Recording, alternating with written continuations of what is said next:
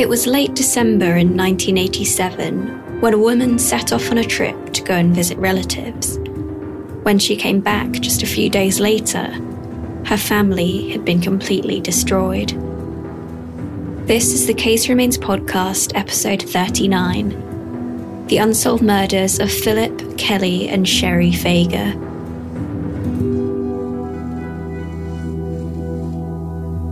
Just after Christmas of 1987, Mary Fager drove from her home in Wichita, Kansas, to Emporia, another city about 90 miles away. She was off to see her parents, leaving her 37-year-old husband Philip behind to look after the couple's two daughters, 16-year-old Kelly and 9-year-old Sherry. The Fagers had been married for 11 years, and it was a second marriage for Mary, who is slightly older than Philip at 40 years old. Thanks to Philip's job as a financial analyst for Boeing, the Fagers led a comfortable life. The family lived together in a one-story brick ranch with a two-car garage, and Philip took great pride in their home. At the time, they were having a sunroom built onto the rear of the house, and had just had a brand new hot tub installed. The Fagers had a camper van and would often travel together around the country, taking trips to Washington, California, and Florida. Kelly, their oldest daughter, was a junior at Southeast High School and also had a part-time job at McDonald's, while Sherry was a third grader at Jefferson Elementary School.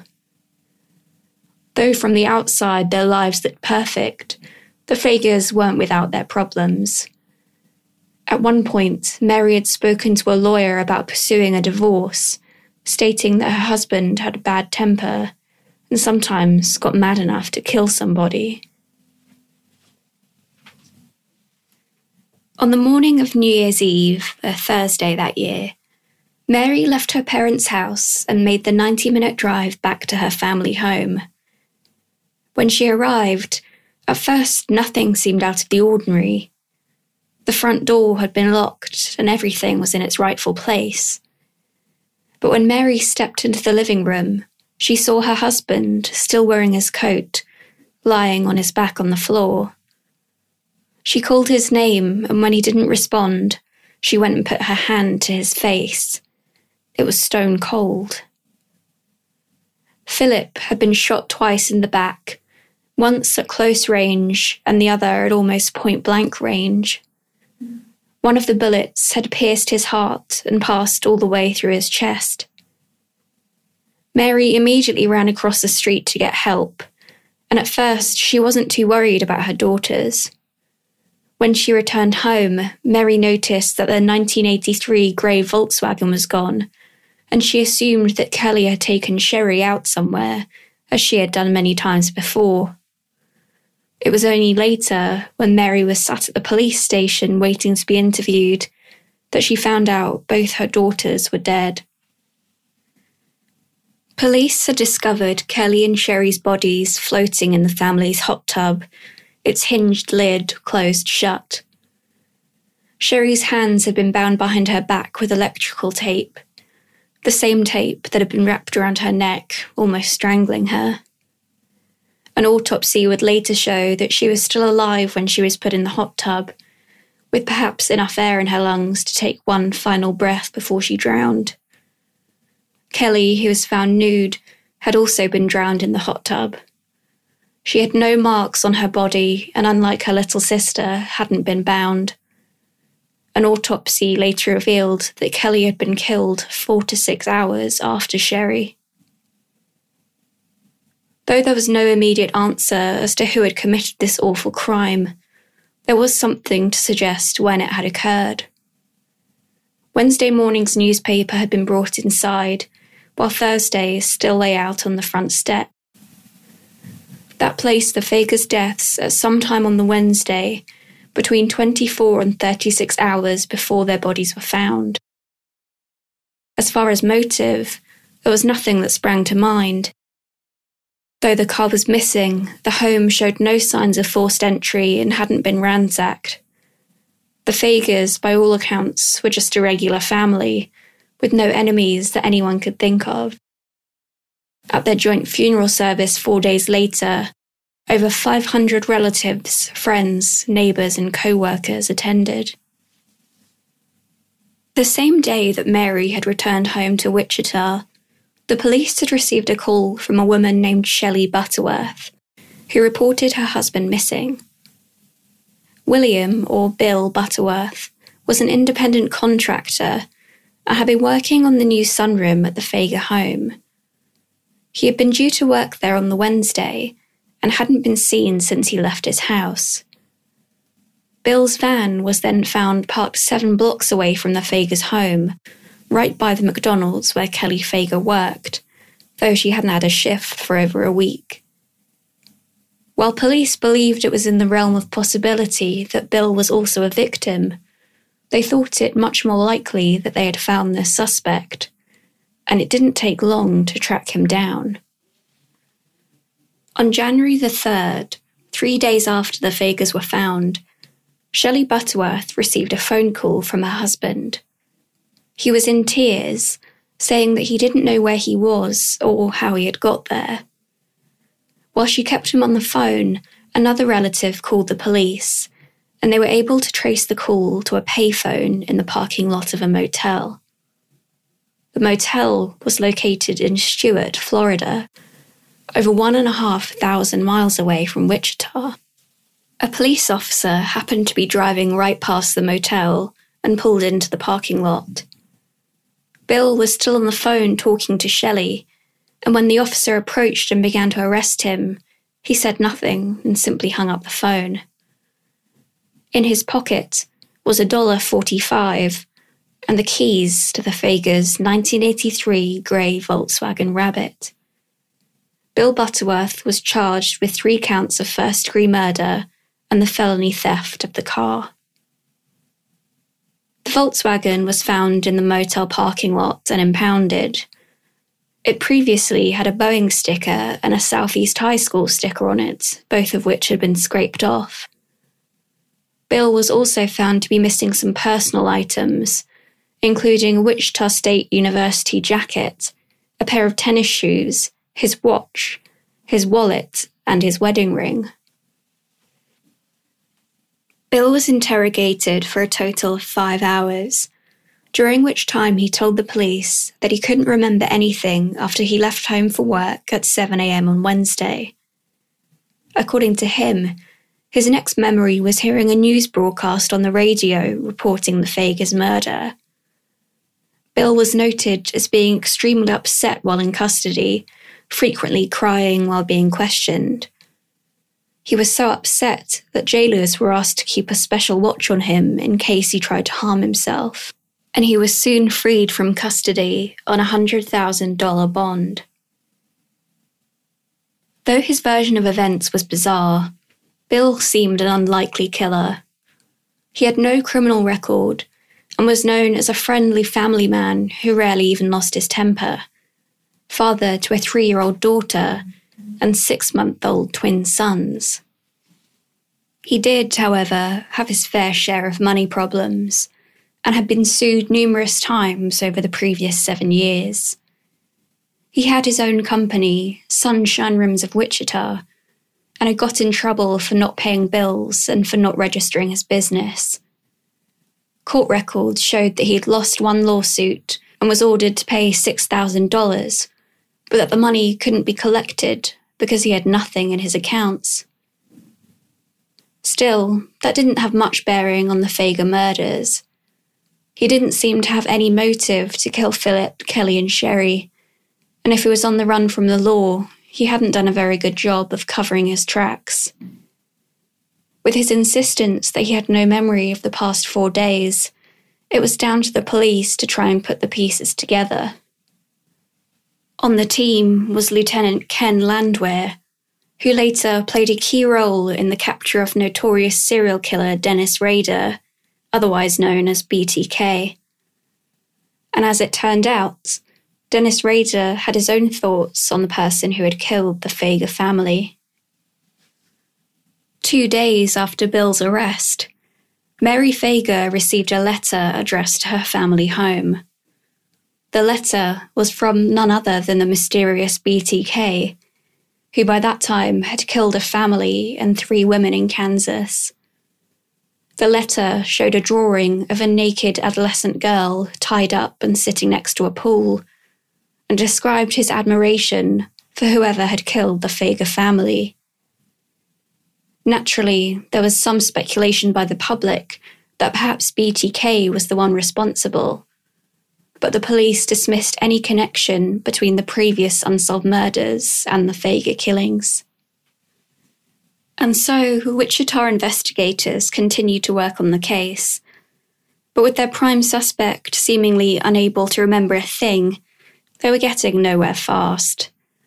They hadn't located the murder weapon and couldn't find any witnesses to the crime. They couldn't even find any of Butterworth's fingerprints in the home, despite the fact he said he hadn't worn any gloves. A month after his arrest, and with still no memory of the days between December 30th and January 3rd, Bill requested to see a psychologist in the hopes that it would help him remember. His lawyer, County Public Defender Richard Ney, got Bill an appointment with Dr. Robert Pace, a clinical psychologist who specialised in hypnosis. Ney didn't tell Dr. Pace about the crime, and instead gave him just basic background information about the Fager family. Over the next 4 months, Bill attended 20 sessions with Dr. Pace and was hypnotised in 10 of them. None of the sessions were recorded or filmed. However, Dr. Pace made extensive notes for each one.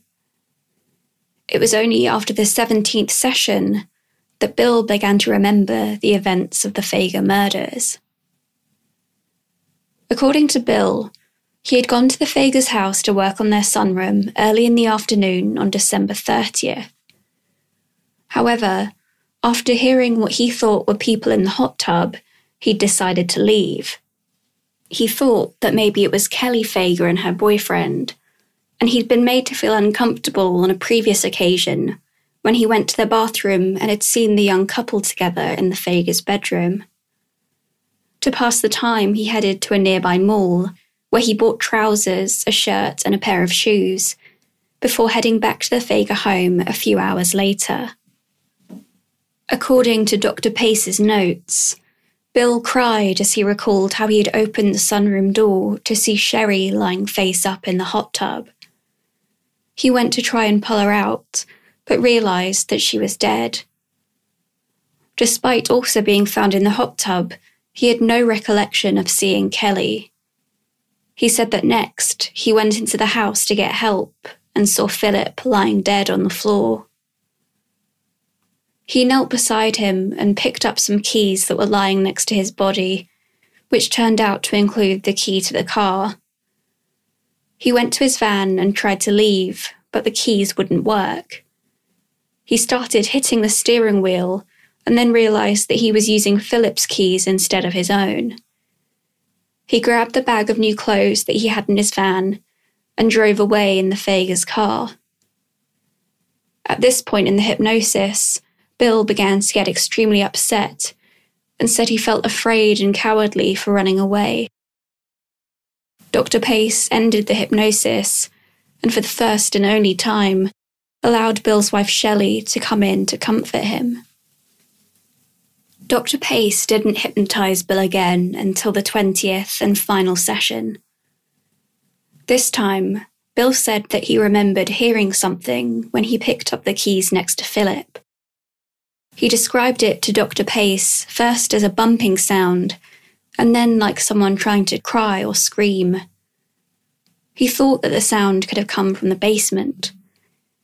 It was then that he fled out the front door and drove away in the Fagers' car, saying that he wanted to go home, but he couldn't.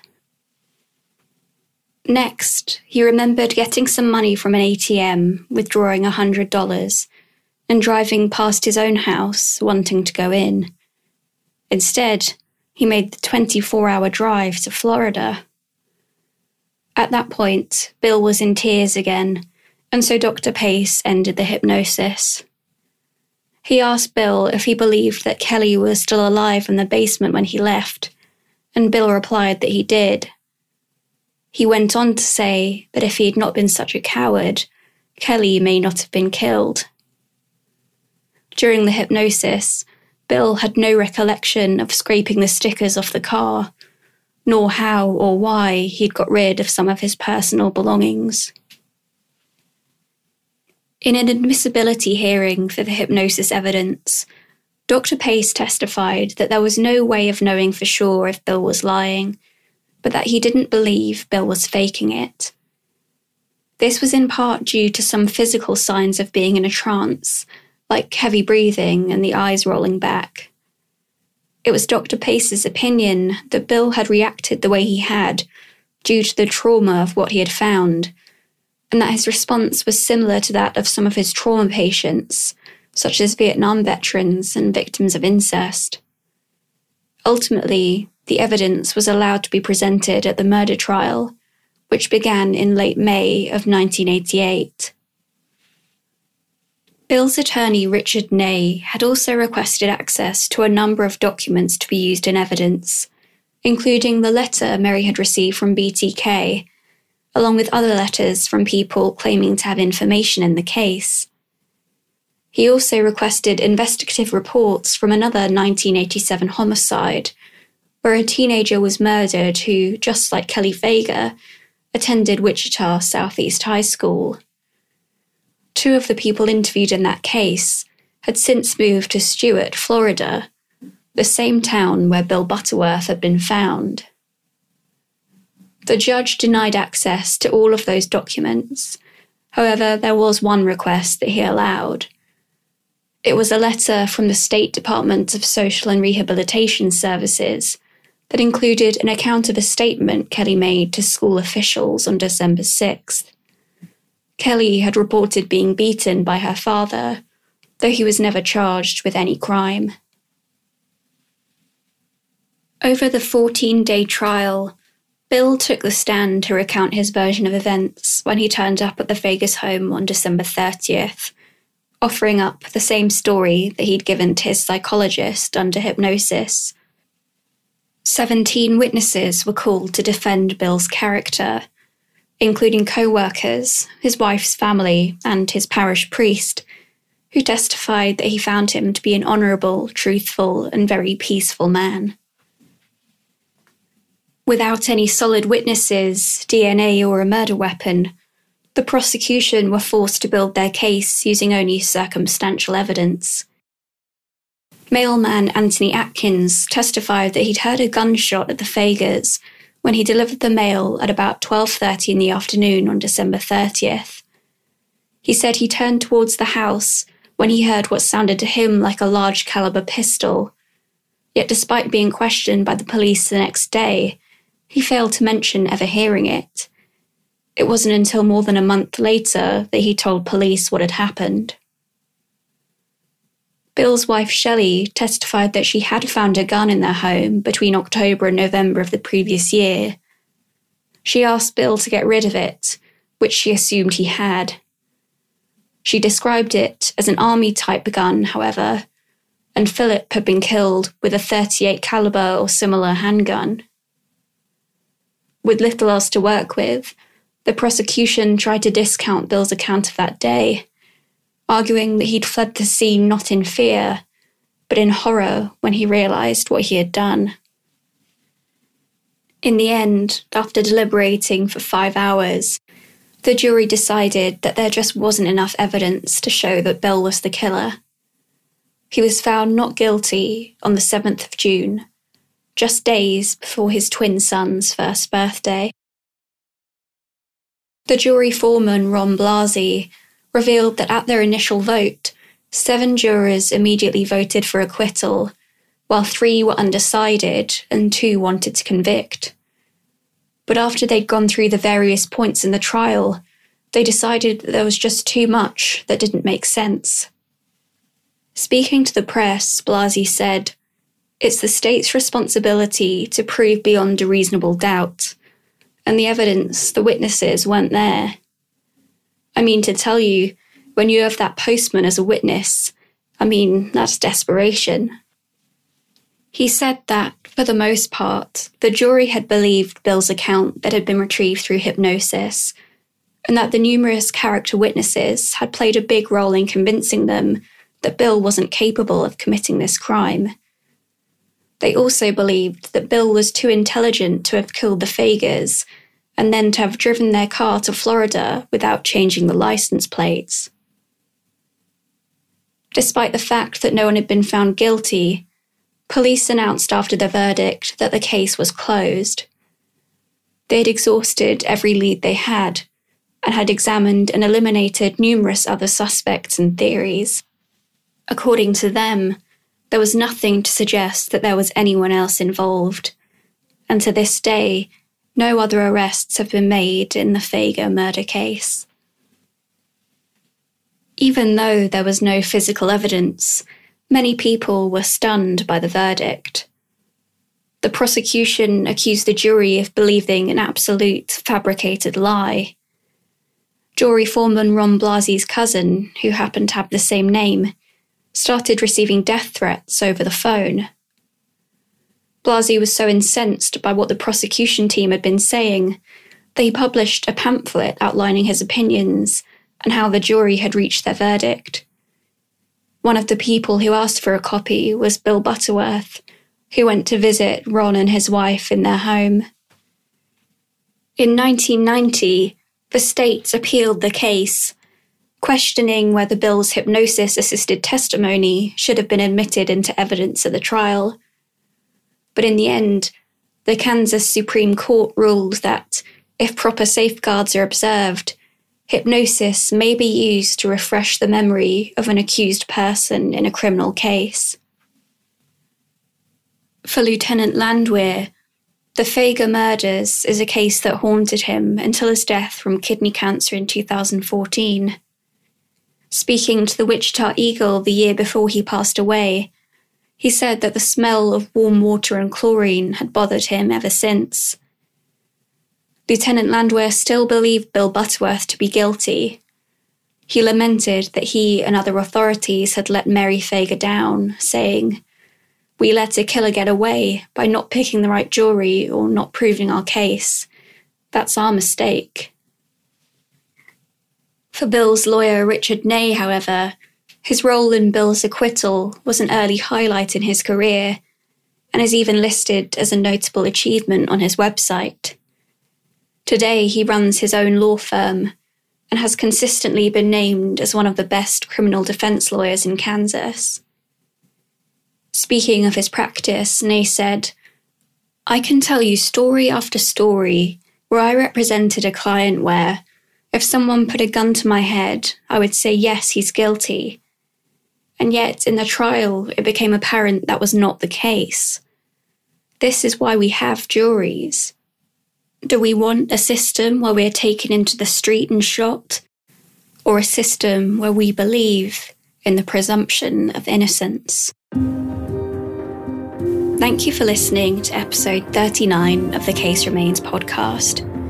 If you'd like to keep in touch, you can find us over on Twitter and Instagram with the handle Case Remains, and you can also visit our website, www.caseremains.com.